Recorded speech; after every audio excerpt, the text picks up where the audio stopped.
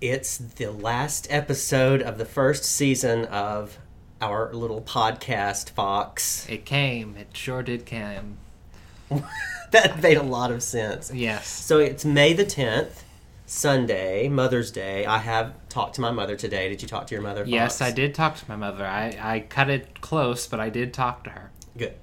And what I want to do in this last episode of the season is just look back at this experience and talk about it in terms of how we made it happen, what we learned from it, what we enjoyed, what we didn't enjoy, that kind of thing. Are you up for that, Fox? I'm up for it. I'm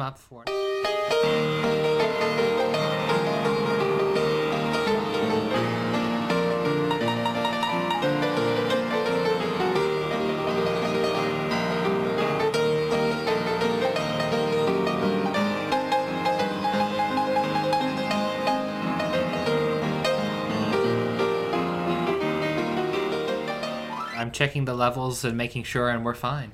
I always have my students at the end of the semester write a reflective letter about their experience with a particular essay or with the class or whatever. And I think it's good to look back at what you've done. Yes. And think about it. I will be glass. We will reflect.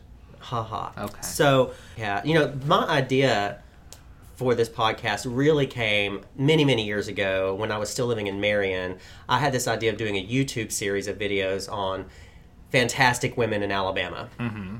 And then I kind of let that go. Mm-hmm. And then I wanted to have a, theater company. Yes. And I let that go. Yes. Finally, I realized that it would be really cool to have a podcast. I've always wanted to have a talk show. I was a huge talk show freak. Sure. Growing up. Oprah, Phil, everybody. Donahue, yeah. Okay. Yeah. You know him. Okay.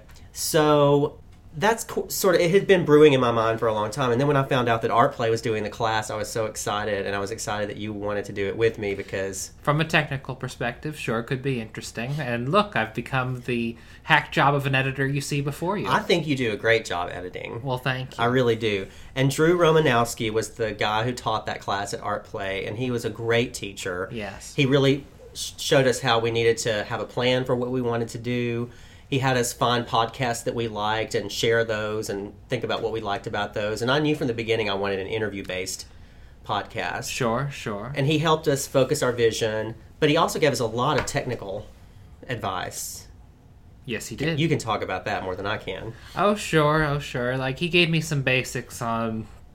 Like, those first few episodes we recorded in that really airy space, and he helped show me the filters so as to capture the top and bottom of what all we needed. I've already forgotten the language, but I know the plugins. Yeah, you were a good student. Thank you. I think he liked you. Yes, I'd like to think so, yes. Drew is really cool, or is really cool. He does recordings of live music events, like concerts. Yes. And that's, from what he explained, is very difficult, but rewarding for him. So he had a lot of great advice. He was a really good teacher. Those were like 6 classes, I think. 6 or 8, yeah. Yeah, if UAB Art Play does that again, if any of you are interested in doing a podcast, I really recommend that, don't you? Yeah, and even with the coronavirus making the world the desolate place that it is, they're still doing stuff. We was it Carla Youngblood who had that class you stepped in on? Yeah, Carla did a class about stand-up and public speaking, and she had... half of her class, I think, ended up being in person, and then... They transitioned to Zoom. Right, and they had a showcase at the end of the semester, and she invited me to watch her students do their stand-up, and it was great. It was wonderful. And they're doing classes this summer. Yes. Through Zoom. From what I see on the website. Yes. And that was a fun class. Carla was in it, Sam was in it. 8 people, I think. 8 or 10, yes. Yeah. I really enjoyed the class.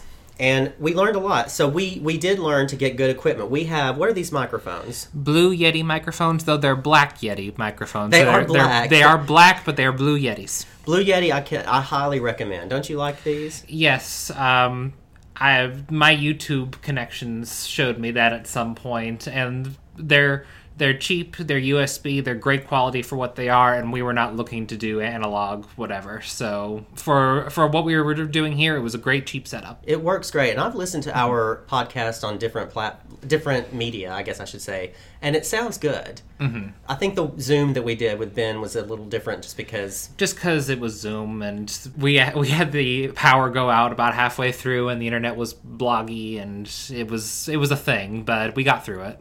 Yeah, and I would think if any of you listening are thinking about doing a podcast, and I've heard from some people that you would like to, try Blue Yetis. Yes. They're really easy. Now, I can say this. I don't do the editing. Fox does it, and he uses... What is it you use? Reaper. I'm sure it's got a more specific name. Reaper Media, maybe? And that's free, right? It was free for the first 60 days. We ended up paying like $60 for it. Oh, thank you, Fox. I appreciate that. I considered it a month's throwaway right there. I went to the bar a little less that month. It's fine. So you use Reaper, and Fox goes through... What do you do when you edit? So...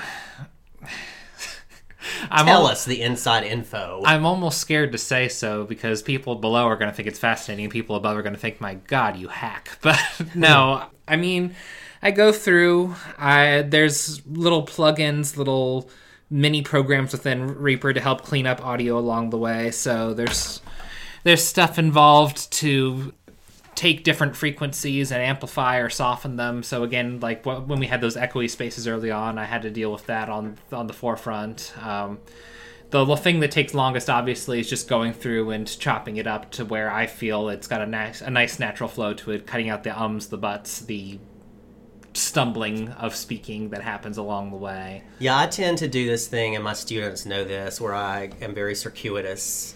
Yes. I'll start. It's not even really a tangent. It's just this sort of circular thing, and then I come back. And admittedly, you're the common thread through all this, so I tend to do that more with the guests because we're not as used to their rhythms. But Gotcha. Sometimes with you too. I think you do a great job, and I have learned to stop saying so much. Oh, yes. I'm very proud of myself. Mm-hmm. I've been maing more videos for my students in my online classes, and I noticed that I'm saying less. Good.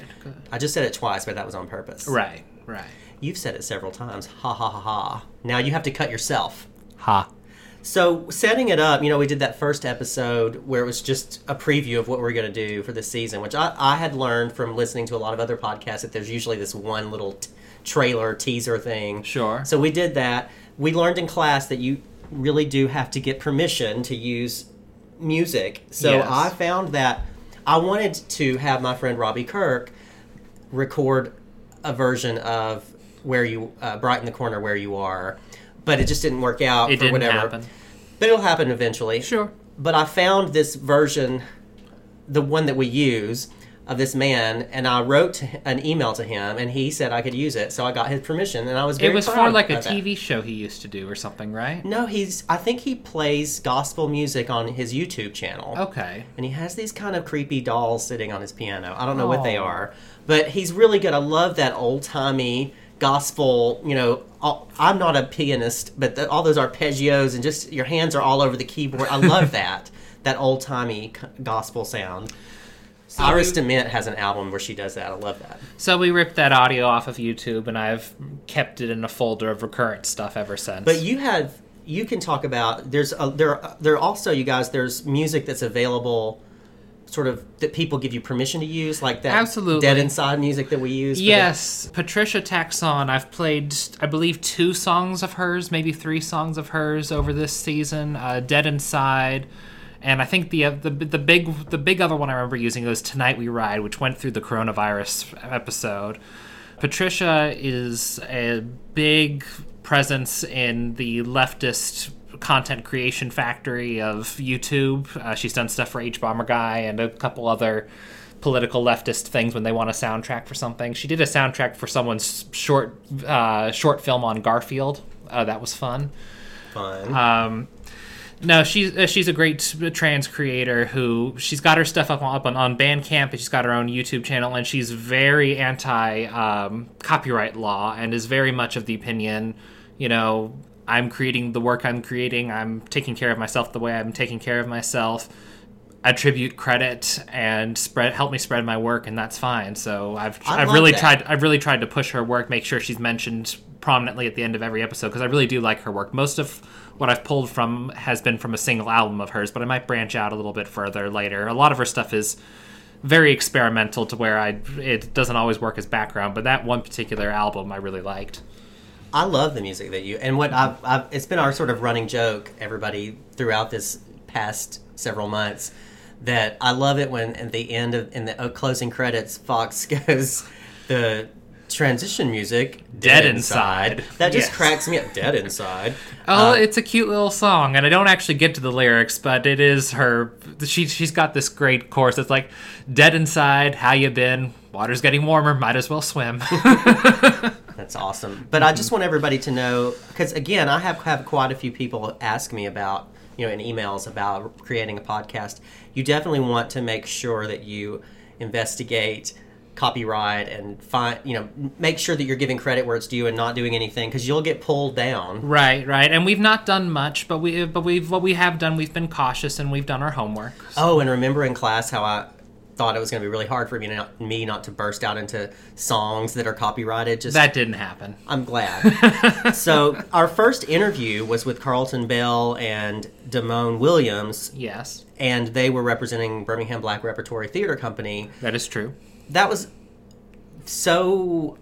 it was such a wonderful experience for me. I don't know if it was for you too, but it was the first interview, and I got in touch with this person I had never met before, didn't know, and I was a little nervous, but it was exciting. And when I saw Carlton and Damone walk up, I was like, this is so cool. And by the end of the interview, it felt like I connected to them, these complete strangers, in a deeper way than you would normally in the course of an hour. Oh, yes. And that was one of the things that has felt really powerful to me about this podcast all the way through, is that it's like when you have a good conversation with someone, you get past the small talk and all that, and then you really can connect with people about something a little more meaningful than the weather. I appreciated bearing witness to that. It was my first time setting up. I think we still had just the one microphone at the time. We've since gotten two. Oh, yeah, that's right. So we were in that echoey little antechamber place looking out over the street on the second floor. And we didn't really have a table to put the microphone on, so I grabbed a music stand and was trying to keep it balanced the whole time it was working. I think it almost tipped once, but that was a fun time, and that's the point where you realize, hey, we're actually doing this. Jimmy had balls that I would not have had to grab Damone and Carlton the way he did, and it wasn't that typical. I was having this deep, meaningful experience, and you're like, being very practical. We need to figure out where to put the microphone. So together we've done a very good job, I think. Yes. I don't know what Carlton and Damone are up to these days. I think the last I heard, Carlton was up in the Northeast somewhere doing a theater production. Mm-hmm. I think they were directing, and Damone is in Atlanta, I think. Mm-hmm. But, now's a challenging time for theater, I'm sure. Absolutely, yeah. I can tell you, some YouTubers I follow over in Britain, I've got a better idea of their theater scene. They're just absolutely decimated, and they've got a much bigger theater scene over in London than we have here, and a lot of them are just biding their time in their second jobs. Yeah. Mm-hmm. Well, I hope that Damone and Carlton are both doing well. Yes. I looked up Birmingham Black Repertory Theater Company because I was curious how the pandemic would be affecting them, and I noticed pretty much all the theater companies in town seem to be sort of on pause. Yes. But I'm hoping they have a bright future, all of them, because I think theater is so important. Yes. And after Carlton and Damone, we had Kara on. We called it Kara's Corner. Oh, yes. I love Kara. I've known her for a long time now, a couple of years, I think. And I got to know her through her job, and she wanted to do the podcast without giving her last name. But we had a great conversation. She's really into theology, especially what I would call progressive theology. Certainly. And she talked a lot about the Church 2 movement and her experience as a Christian. That was a really interesting conversation. I like her a lot. I hope to have her back again sometime. Mm-hmm. How did we record? That was the first one we recorded here in the apartment. Yes, and we sat over in the living room. We grabbed a chair and pulled it up around. Our living room's not really built for small, everything's up against a wall separate from each other, but we pulled things together and it was nice. And we still only had one mic at that time. We did, yes. It did I think the sound got better once we started using two mics. Oh, absolutely. Is it easier to edit that way? It's easier to edit. You can individually adjust, like this one having this volume at this time. If something got bumped, hopefully it only affects the one microphone, so you can just chop that bit out for the moment. Even if both are picking up both people's audio, there's generally a preference for one versus the other, so you can at least get a little bit of focus. I'm making notes while Fox talks. Is that off-putting? No.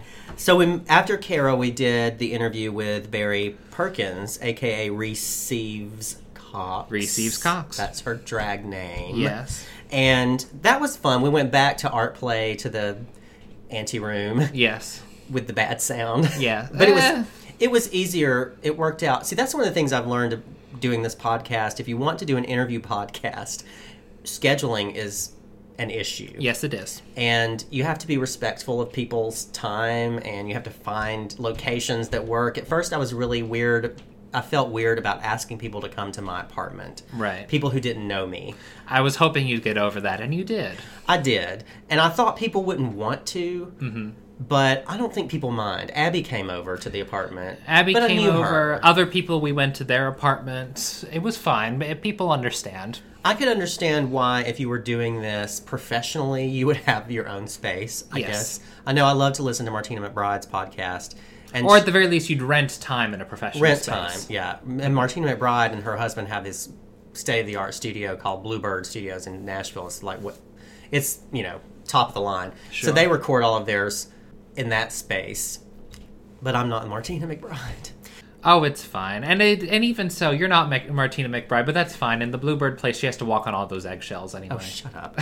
So we had that interview with Barry, which was really nice. I enjoyed that. I thought Barry is really funny and interesting, and he does a lot for the community. Oh, yes. And that was one of the reasons that I wanted to do the podcast. I wanted the podcast to be less about me and more about the people that I was interviewing, and I think that we've succeeded at that, don't you? Right. Because you've been more in tune with the fan response than I've been. Barry talked a bit about his paganism, his Wiccanism, or for lack of a better, his paganism. Did you see any sort of backlash or any sort of response to that? No. That's good. That's good. I was hoping that would be received well, because he talked about it very nicely. And I always want to have a space where people feel comfortable to talk about their own truth and their own experiences. And it should be a non-judgmental space. I would never invite someone on the podcast with whom I had significant moral problems. Sure. So my listeners, all 10 of them, need to understand that it's a safe place, So I may have a Christian on one week and a pagan on the next week and an atheist, or etc. So I do that in my classroom. I really do believe that people should feel comfortable expressing themselves. Right. And I'm not, going to ask really uncomfortable questions either. I'm not a journalist. I'm not I'm not interviewing politicians and trying to get to the bottom of something for the public good. I'm really just trying to get people to share their experiences so that maybe other people can get something from it. Remember what my mission was? I finally identified my mission starting this. Do you remember this? Do you remember? You don't. No. I wanted to have conversations with people that created a meaningful experience for those of us in the conversation, and for anyone who might find that conversation meaningful as well. That's it. I didn't want to make money. I didn't want to be famous. None of those things. All I wanted to do was create meaningful experiences for whoever wants them. And I'm not concerned with how big my audience is. I'm not concerned with anything like that. I'm just concerned about being authentic and having meaning in the experience. And I think we've done that. Before we move on to the next person, do you mind if I just say something about the general drag community right now? Sure.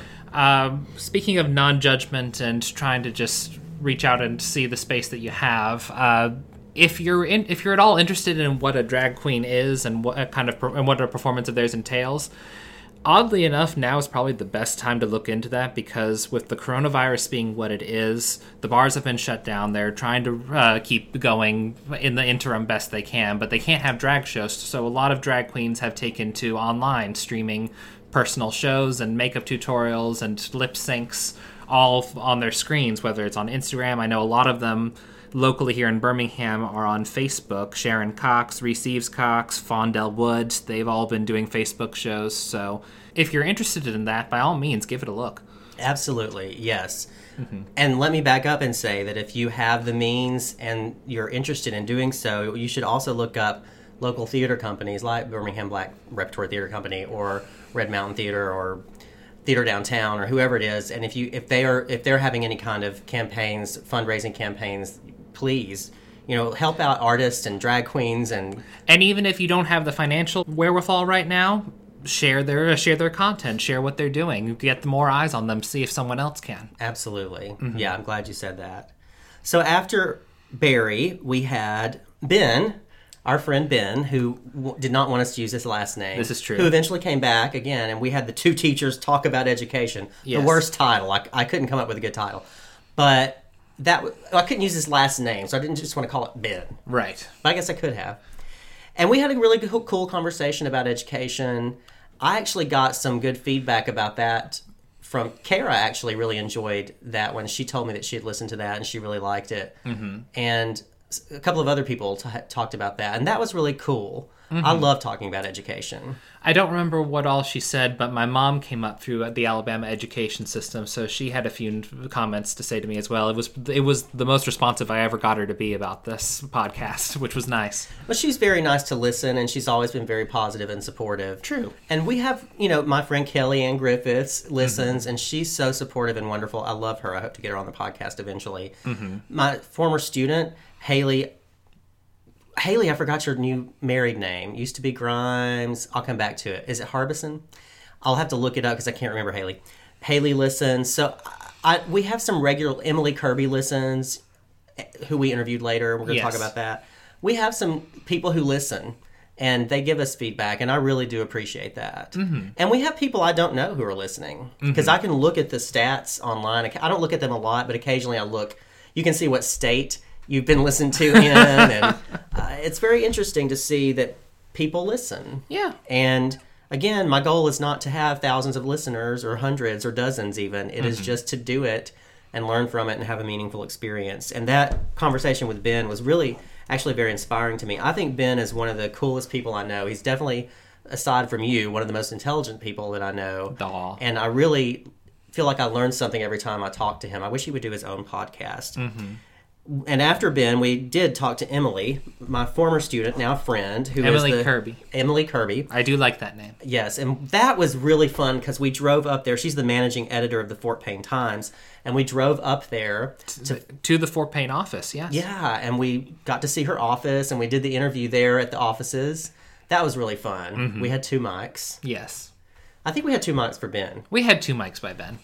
Yeah, everybody, if you want to do a podcast and you're doing an interview stock podcast, or if you're ever going to be talking to more than one person, get 2 microphones. It's just easier to clean. It's easier to control. It's all that. But Emily is honestly one of my favorite people in the world. We had a great time with her even after we went to lunch, remember? Mm-hmm. This was before coronavirus. It was just really nice up there. And I forget the name of the restaurant, but it was just fun. We walked around downtown. It was so nice. We went to a little brunch place. Yes. And one of the things that I really liked about this podcast is that it gives me an opportunity to reconnect with people from different parts of my life that I haven't seen in a while. And Emily and I see each other on social media all the time and like each other's posts. But it was just really nice to see her. Mm-hmm. She was not a kid, but she was younger when she was in my class. That would have been back in 2011. That was like 10 years ago almost. Mm-hmm. So it's, she's grown up, and now she's an editor of a news. I just think that's really cool, and she's such a nice person. You like to see these things go out into the world. I understand that. And I love her personality. There's just something about her I've always really liked. And so it was nice to reconnect with her. The same thing when we interviewed my cousins later. We'll talk about that. Mm-hmm. But reconnecting with them, and even connecting with Ben in a different way than... we have charades nights a lot with Ben and my other friends, and... Well, not so often these days. Well, not these days. With the coronavirus. They've had enough of the charade. But we did do charades regularly, I think, for 2 years, every month. Yeah. Off and on. And Ben and I knew each other socially that way. And then to get one-on-one time to talk about ideas and education, that's really interesting. You just get to connect in different ways. Mm-hmm. So that's one of the things I have liked about this, and that's one of the reasons I liked seeing Emily again. And I'll just say one more time, she's a fantastic person, and I adore her, and I wish her all the best. We moved on after Emily to talk to Jonathan Sweat, who directed Small Mouth Sounds for Theater Downtown. Lovely time, lovely performance. That was such a wonderful play. It was. And he did such a great job with that. They had to do it in a different space because Theater Downtown lost its space of years. Over a decade, it had that space. Yes, for reasons that don't recall to me now, but it was long before the virus. So. Right. And they did it in a space in Brookwood Village in the mall. It looked like a yoga or a gym type place within the mall. And it worked out great. He did such a good job with that show. It was one of my favorite productions I've seen there. And I think it was only his second time directing. Mm-hmm. And he did excellent job. And we went to his house. We did. Lovely house. It was lovely so nice. Lovely house, lovely dog. Lovely dog. It was so nice. But shy. And he is just, he's like a gentleman. He's a gentleman. You know what I mean? Like, he's just such a nice guy. Yes. And smart and soft-spoken, but... And you were so scared that it wasn't going to work out. I really was. I thought Jonathan didn't like me, I think. Mm-hmm. Wasn't that my little hang-up? The fact that he was so quiet around you previously, you thought he was standoffish, was my understanding. I know, and that was just me misreading him. But I was so happy that he let us come to his home, that he agreed to do it, and it was just a wonderful interview. Mm-hmm. I really enjoyed that interview. It was one of my favorites. Oh, yes. They're all my favorites. Oh, yes. Come, all the children under the banner. But at that point, we had 2 microphones, and once we got into it, it was really easy to do the podcast anywhere. Oh, yes, very much so. That's what's so fascinating to me is this really isn't that difficult, doing a podcast. The basics of it, absolutely. Once you get the basics down, there's a lot you can do. Yes. And I think that perhaps the hardest part is doing something that you find meaningful, for one thing. Yeah, it needs to be meaningful. And I guess if your goal is to build a big audience, then you really need to make sure that you're hooking an audience, or you've hooked into an idea or hooked onto something that people want to listen to. Yes. I'm more of the opinion that I'm going to do what's meaningful. I'm going to continue to grow, and I'll talk about some things I want to do with the podcast at the end. But I'm just going to keep doing what I'm doing and see what happens. So after Jonathan Sweat, who we both love, yes, we moved on and had my wonderful friend Carla, the Truth Youngblood, on. She came here, comedian, breast cancer survivor, author, all kinds. Now teacher. I love Carla. If she were on the internet more, they'd call her a content creator. That's right. Well, she is, right? Mm-hmm. She is just made for this. I mean, she was so entertaining and thoughtful, everything all wrapped up in one. Mm-hmm. Don't you just love her? Yes, I do. And she has a great voice. Oh, yes, very much so. And great. Again, I'm the editor. I listen to these things 3 or 5 times through by the time I'm done. And there were little mannerisms in how she spoke. I won't go into them too much, but I developed an affinity and I'm glad to be listening to this sort of feeling when editing through that episode. Yeah, she's a special person. She really is, and I'm very lucky to know her. So after Carla, I thought it would be fun to talk to my cousins, Christy and Kenula. And Kenula is a regular listener. Oh, good. And Christy, too, I'm assuming. Mm-hmm. That's okay, Christy, if you're not. And there's always a time to start. But Kenula listens, and she's been very supportive. I love that about her. So we talked to Christy and Kenula. We went up to Decatur to Christy's house, and that was a lot of fun. It was. Were there any challenges as an editor for that one? Oh, well... Because there were basically 3 of us. There were 3 of us. Or 4, counting you. I did not get the best positioning for those microphones at that point. One of them was a little more echoey just because it was near that entrance hall. I say entrance hall. It was just a tall ceiling. It wasn't my favorite to do, and not because of us and the content. No. We were talking about the editing. Technically, from a technical perspective, it wasn't my favorite because I felt like I couldn't do everything I could. And one thing I will mention here is that I got into... This was probably around the time I started my new job, and I did end up diving into that a little bit more. So if I seemed to be a little bit sleepier at the editing wheel, I apologize for that as we go into deeper episodes, but I still enjoy what I'm doing here. It's just I haven't always been able to give all of my attention to it. Oh, Fox, I think that when I said that this was easy, I guess I should have clarified. Doing the podcast is easy. Editing the podcast is probably not easy. Well, it requires all of your attention. Jimmy, you know me. You know I sit down and I've got the TV going and I've got my laptop, and my laptop is split screen between 2 different things. And your phone. And Twitter. My phone. And I am of my generation. I am split up in all those different directions. It helps keep the mental chafe at bay. But when I'm sitting down editing, it can be hard to get into. Once I get on a roll, which there's an episode down the line that I want to talk about where I really enjoyed it. I really got into a roll with that one, but there's really a hurdle you have to get over of just being able to focus in on all of it. And it can be done, but it is a skill and it is a habit you have to hone. And sometimes I have it and sometimes I don't. Fox is perfectly suited for the editing style that he does. I wonder, I believe there are probably different editing styles. Oh, certainly. All this is practically self-trained after art play, so... I think that you are much more meticulous than some people might be in their editing. True. If I were editing this, I can tell you I would not have the patience that you have. Fox really does sit back there, y'all, and go through it over and over and over again. I would say that you've sort of settled into a pattern of doing it in one day. Yes. And it takes probably 8 hours. Am I right? I'd say closer to 4 to 6. Okay. So 4 to 6 hours of intense concentration. Yes. And you also have to keep in mind with the YouTube I watch, I see some immaculately edited one-man productions out there. So I have a bar set high just for my own exposure. Well, I'm very lucky to have you doing this because if I were left to my own devices, I just wouldn't edit it and I would just record it and put it out there and there would... Please don't. So I thank you from the bottom of my heart of because course. You're not getting paid for it, but neither am I.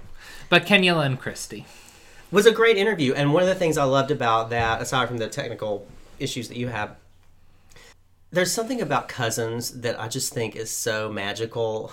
I can't explain it. At least in my family, my mom has 9 brothers and sisters, so on that side I have a lot of cousins, and my dad, how many of them were 4 or 5? I can't remember, but there are a lot of cousins. Most of us have a lot of cousins. No. Well, I guess only it's very easy to branch out with. Yes. Yeah. Anyway, but Christy and Kenyla and I it was really nice to bond with them over that experience. And then we went to lunch afterward, and Jody was there, and I really like him. He's such a nice guy. And husband to Kenyla, yes. Yeah. And then Christy's husband sent a message after he listened to it saying how much he liked it, and he was so kind, and I love them. I love them so much, and it was just really nice. And you know what was really interesting is at school, not long after that, back at college, my job, this is before Corona when everybody was still there. Yes. Somebody I work with, I can't remember his name, said, "Were you recently at such and such restaurant in Decatur?" And I was like, "Yeah." He goes, "I saw you there." I was like, "What?" I love it when little things like that happen, little surprises. It's a small world after all kind of thing. It's synergistic. It's synergy. Thank you. But after Christy and Kenyla, who I love so much, I just love everybody, don't I? Sam. Welcome to Love Fest 2020. This is your DJ. I really do. This is interesting. I think in my profession, in teaching, I may be perceived by some people as a very critical person. Not negative, but I'm constantly critiquing power and administration. That's something that I do a lot. I have borne witness to this. And it's very actually exciting to me, and I really like fighting for students and fighting for faculty. But I do prefer a more peaceful experience of just appreciating people who are good, wonderful people and good at what they do and bring such positive energy to the world. So it's not that I am constantly looking for things to critique. I hope that that's one thing people learn about me through this, is that I really like holding up other people and saying, look at what this person's doing, this is so cool, or look at this wonderful person. I like celebrating other people. Sure. I think that's a really good thing to do, and it really brings joy to me. I think that's one of the things I like about teaching. I really do like it when students do well and when they succeed at things. And I love to see Kenyla doing so great at her real estate, and Christy's such a wonderful teacher. They're both great parents. And back to Sam, she's so smart and funny and interesting. And she and Carla are friends, and I met them a long time ago. But Sam was a great interview too. Mm-hmm. Really enjoyed talking to Sam. What were your thoughts about that interview? That was back here at the apartment. I want to be sure. Are we going in order? We did get to Sam? Yeah. Okay, Sam. Oh yes, Sam was lovely. Sam. She's got a good community outlook. I don't know what to say. It was just a very warm presence, and I enjoyed it. She is just she's one of those people that when you're around her, you just get a very specific vibe that you only get around her. And I love her voice. She has this deep, resonant voice. It's almost like Kathleen Turner kind of. There's a lot of gravitas, a lot of depth to it. I'm laughing now because Kathleen Turner. Fox and I are binging what's that called? Nip Tuck right now. God help us, Nip Tuck. The trashiest, most horrible show. I don't know why I ever liked it. I've almost put it down. Like I will laugh at the blood and circuses, but there's a point where it's just too much of a stunt. It is. I call it stunt writing because everything. There's no integrity to the characters or There's no anything. consistency in character portrayal or development. It's what will get the most excitement in It's this just moment. one stunt after the other, but except the Carver, that one just kind of went out with a whimper. But Kathleen Turner was on, and she wanted to get a voice lift. Oh, she wanted yes. her voice to be higher because she had been a sex phone operator for so long, and her voice was getting too deep, and she needed to.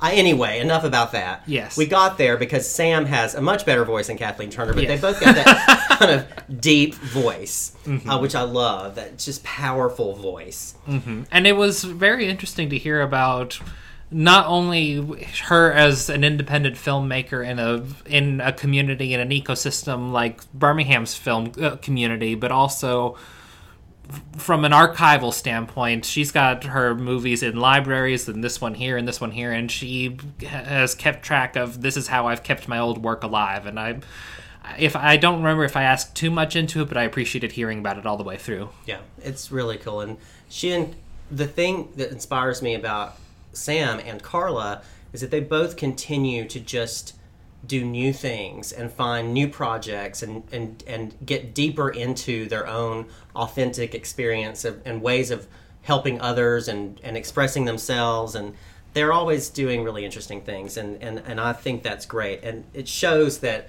no matter what your age, you can continue to grow as a human being and to find new ways. And to keep on going with that thought, that archivalness is a part of that growth, and it's something that I appreciate, because a lot of the younger creators that I pay attention to online, archival is either just a given or it's something where they think it's going to be thrown out and no one's going to care about in 3 weeks anyway. So a lot of the growth is just kind of has to assume a forgetting of the past, so that someone is putting so much emphasis on, this is my work, it's looking at how things were, it's looking at how things are, and I want to keep it preserved so that other people can see it going forward. We need that continuity.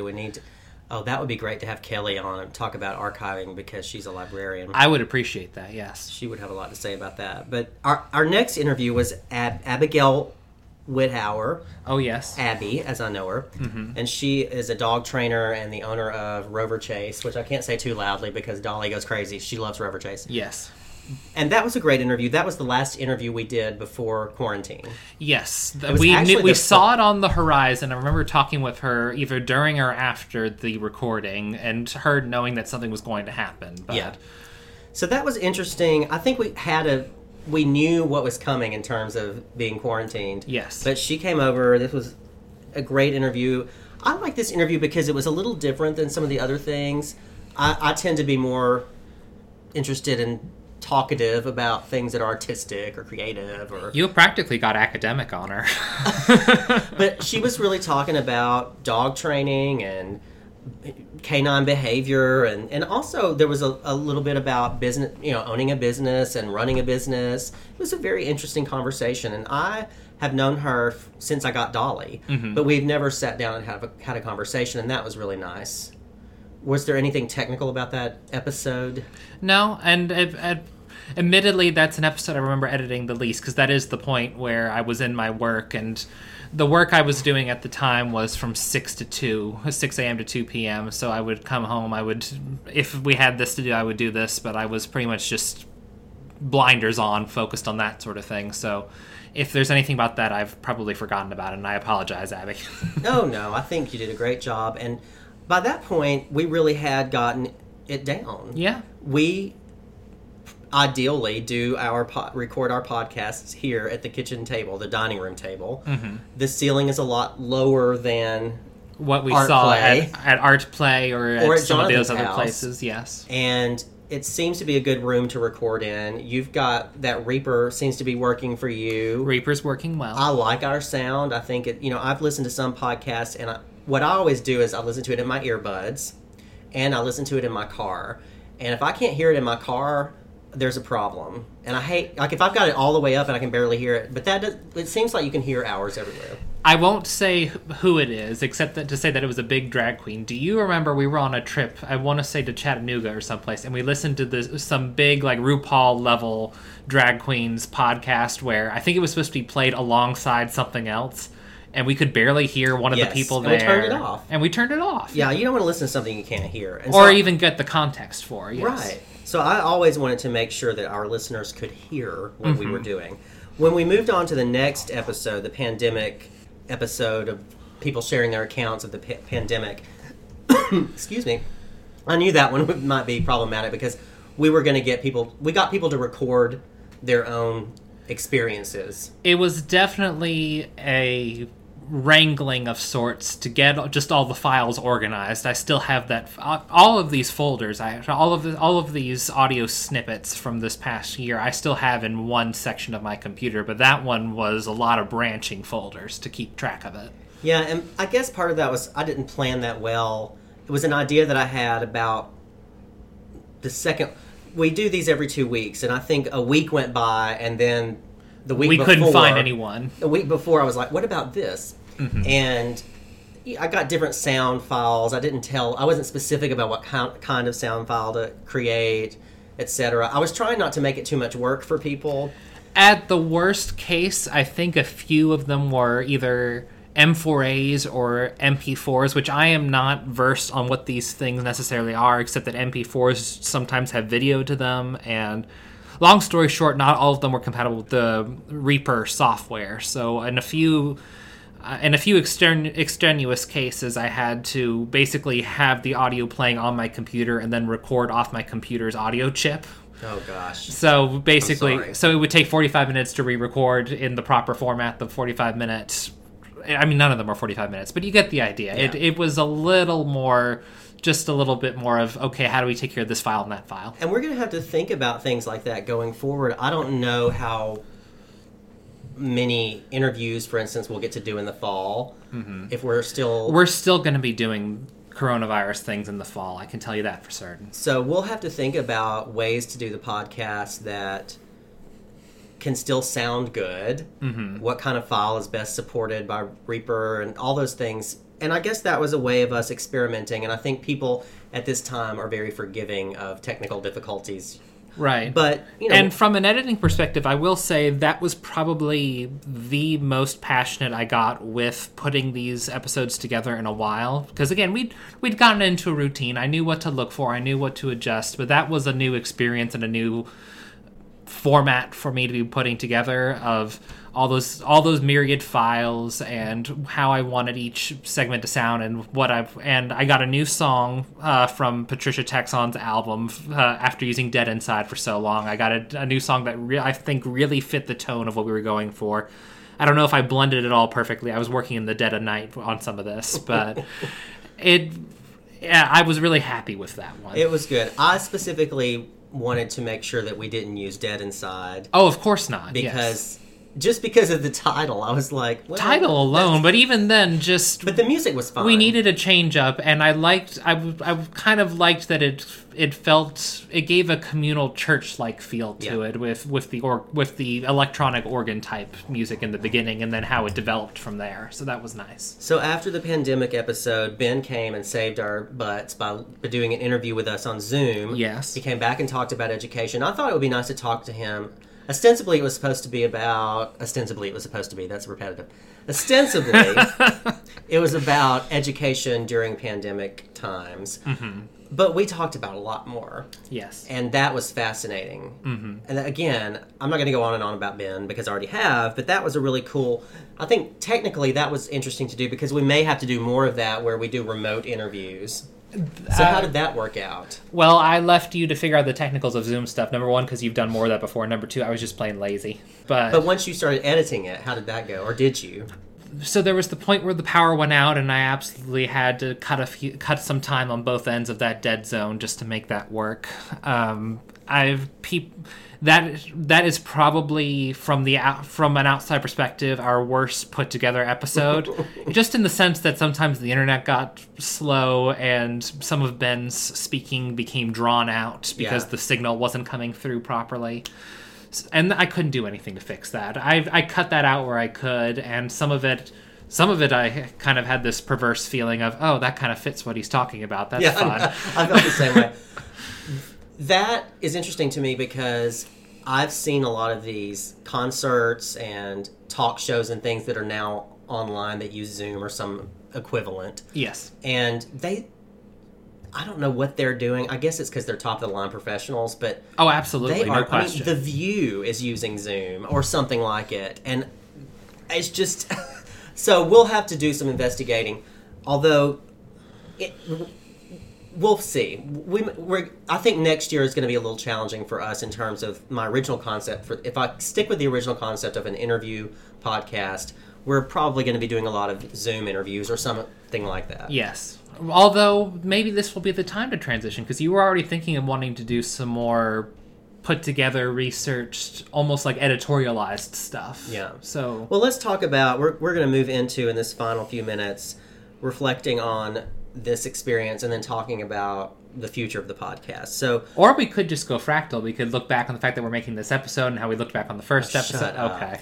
So, I would say I have learned a lot about podcasting over this time, but what I've really learned more interestingly, I think, is that there is a really powerful feeling that you get coming up with an idea or for a project, whether it's a podcast or anything, and actually making it happen. Yeah. Like there's something, I remember I've done 2 one-man shows in my life. I did one in 2007 at UA in Morgan Hall. I did one on my 40th birthday. I rented the space.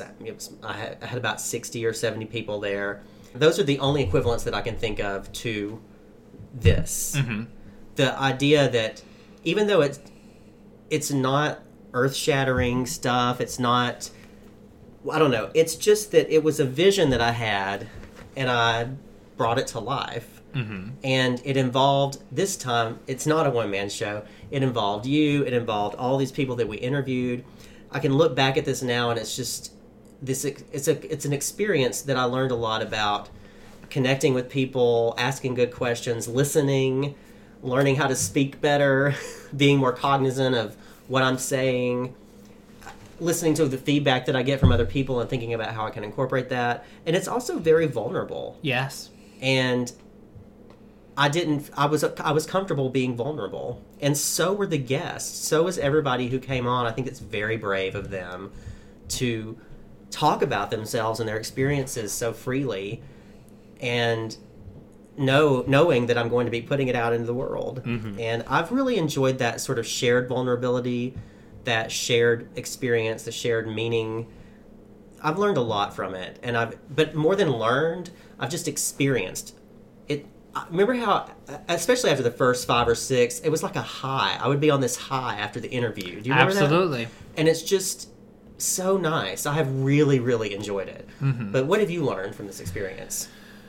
I know it's different for you. So it's absolutely different for me. I've learned a great bit about just... I've trained myself into the Reaper software a fair bit. Not as much as someone doing this professionally would have, but I've learned a fair bit about that. I mostly... Let me say this. With the coronavirus things being what they are, I've not been able to work for several weeks. And one thing that I've been trying to think about as what part of what I've been doing with this has been not necessarily having to extract the value out of all of the time through that. And granted, I've had a lot of downtime where it's just been absolute boredom, but I've still been able to enjoy myself in spite of the situation we're in. And looking back, some of my better memories from this past year have been from just sitting and observing in the moment and being able to record and then put together these episodes. I don't know if I can necessarily put it into words, a lot of the skills that I've picked up through this, but I can say that the experience is something that I appreciate. And I want to say this, too, before we talk about the future of the podcast. One of the great things about this is that it gave us, you and me, something in common to work on together and Absolutely. to grow together with and learn, even though we're learning different aspects of the same thing. It's our project. Do you know what I mean? It really is our project. Speaking as the one stuck in his youth. Thanks. Sorry. Am I stuck in my old age? No, Appreciate but that. just I've not had a relationship before where I've really managed to engage with someone on that level before. It's always been we're doing our separate things, and this has been an experience that has really been nice we can work together on something. And the cool thing is that our jobs are different, our minds work differently, but then when you put us together on this common enterprise, is that the next Star Trek? The Yes. Common Enterprise. It's a new way to bond, it's a new way to connect, and I really have enjoyed that. And I'm very appreciative of everything that you have done. I mean that. Thank you. I could not have done this without you. Thank you not very the way much. that it's done. And you also gave me courage. Like it's nice to have a partner in it. That makes me more courageous in calling people and setting up interviews. And knowing that you're going to be there with me helps. It really does. So I want to talk about, in the last few minutes, my ideas for the future of the podcast and yours. Sure. I definitely want to spend the summer thinking about what I want to do starting in the fall. So the podcast will start back in the fall. We'll have probably double the episodes or around that. More like 20 or 22 episodes next year. I would say so, yes. I have a few ideas in my mind. I don't think every episode is going to be an interview next time. No. There are some special projects that I want to do, like more of a produced piece on Ryan's School, maybe a series. I've talked about that a lot. Ryan's School, which we talked about with Kenula and Christy, you may recall. I would like to do things like that. I've thought about getting people on who have creative projects, maybe even doing like a spoken word and then talk about them. It doesn't have to be spoken word, but people who can come on and share something that they've done and then talk about it, whether it's artistic or maybe it's even scientific. I don't know. I would like to do more produced pieces, I think, which is going to be more work for you probably. Honestly, I'm thinking it's probably going to be more work for you. Well, it's going to involve more research, and I'm up for that. I would like to do more on education, and I really want to start writing again more, and I've learned that I'm more interested in nonfiction. Right. And I'm finding this new interest in doing research. I'm currently doing research for an article that I want to write about something related to education, and I really like the research process. I would love to do research on Ryan's School, on Morgan County, on Alabama. There are things that I want to work on. I think I could work them into the podcast. But we'll see. What about you? First of all, I would say I would hope that the coronavirus anthology episode that we did could at the very least give you some confidence that I can take whatever amount of editing that you throw at me. Because if I can handle all those files coming together and I can adapt to a new format and a new creativity of how I put it together within there, I think I can take whatever idea you sketch out for me and develop it from there. So I hope that you have that confidence in me. Well, we'll see what happens. I guess I don't have one of the things I like is to let myself be open to intuition and I do think it's important to plan things. I think it's important to have a vision. But I want to spend the summer really just playing around and figuring out what kinds of interesting things I can do next year. I just want to continue to be inclusive. I want to continue to celebrate people who are doing things in the community. But I want to expand beyond that and maybe interview people who are in politics, perhaps, or involved in positions of power in education.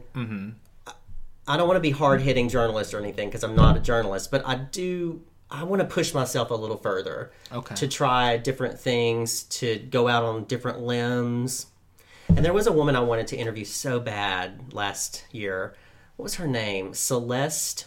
She's an artist, and she had an installation at Birmingham Museum. Yes, the not gerrymandering, the redlining. Yes, the redlining exhibit. Redlining exhibit. I would love to talk to her, but I want to get artists, visual artists, and just I love talking to artists, but I also want to maybe talk to politicians, more community leaders, but also do those produced pieces where I have to do some research. So we'll see what happens. I'll spend the summer trying to figure out what would work best, and then we'll be back in August, late August.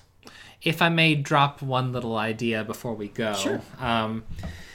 Just to follow up on a thread that I think came up in a few episodes. So I had thought about having my own side project along the way on Yes. this. I was going to ask you about that, actually. Yes. I had been looking at a comic book series from a good 15 years back and looking to do some research into it. Again, though, my work got heavy and my emotional state went up and down with it, and I won't promise anything. I don't think my interest in it is necessarily dead, but I don't see that happening anytime in the future. I do think I might want to put together a smaller project at some point, maybe just have one episode of our set podcast down the line, maybe. You might remember, Jimmy, there was a time... We still have a bunch of single floppy issues of comics that we were getting at Second and Charles and the like, and there was one of those that you and I just had a rip-roaring time reading, me basically reading it to you one afternoon. You remember it was black and white, it was like World War II Fight the Nazis, but Yes. made in the 90s, very weird sort of thing. Maybe I could just go through one of these floppies here and just do something a little simpler and fun. Nothing too developed on the idea yet, but just something I thought of while sitting here. Absolutely. And that brings up another thing. Eventually down the line, maybe not in season 2, but going forward somewhere, because I want to keep doing this. I will tell you this right now. I'm going to keep doing this until the cows come home, okay? Good Lord willing and the creek don't rise, all that stuff. I really foresee in the future I would like to invite people to do podcast episodes. Sure. I don't know how that would work. My thought would probably be it would probably step closer to paying them. I know, but I don't have any money to pay them. That's true. But at least, okay, well, anyway. Well, it was spitballing. It's fine. Fine. That's that. We're at 59 minutes. And we probably won't have any interludes or breaks or anything because that's pretty long. But you'll figure it out in the editing. I'll figure it out in the editing. It's been a wonderful experience. We have an entire season of a podcast behind us. I also want to do a new recording of Where You Are. I would like, if any of you are musicians and you would like to record Where You Are, Bright in the Corner Where You Are, feel free to do that. You won't get paid, but you'll be at the opening of you'll be the opening of the show, and you'll get credit, and we'll help spread your name. Let's say that. So I want to do the new. Oh, and I need new artwork. Gosh, I hate. It's a long story why I went with the black background and the white letters because I had something else, but it wouldn't work. It wouldn't upload. Blah blah blah blah blah. But just internet woes of getting the formats to fit. But we're going to be back, season 2. New and improved in late August. And I want to thank anybody who listened, who found any kind of meaning or joy or sorrow, whatever you found in the podcast. I'm glad that you listened. And I hope you didn't find sorrow. No sorrow. But anyway, whatever you got from it, if you got anything, I hope that you got something. And I really do thank you for listening. And we'll be back. Thank you. Thank you for season 1, everybody. Goodbye. That's a wrap. Thank you for listening to Where You Are, a podcast created by Jimmy Ellenberg and edited by Fox Williams. The introductory music was Bright in the Corner Where You Are, a song performed by Billy Pollard and created by Ina Dudley Ogden and Charles Hutchinson Gabriel. All music was used with permission. Thank you again for listening, and have a nice day, wherever you are.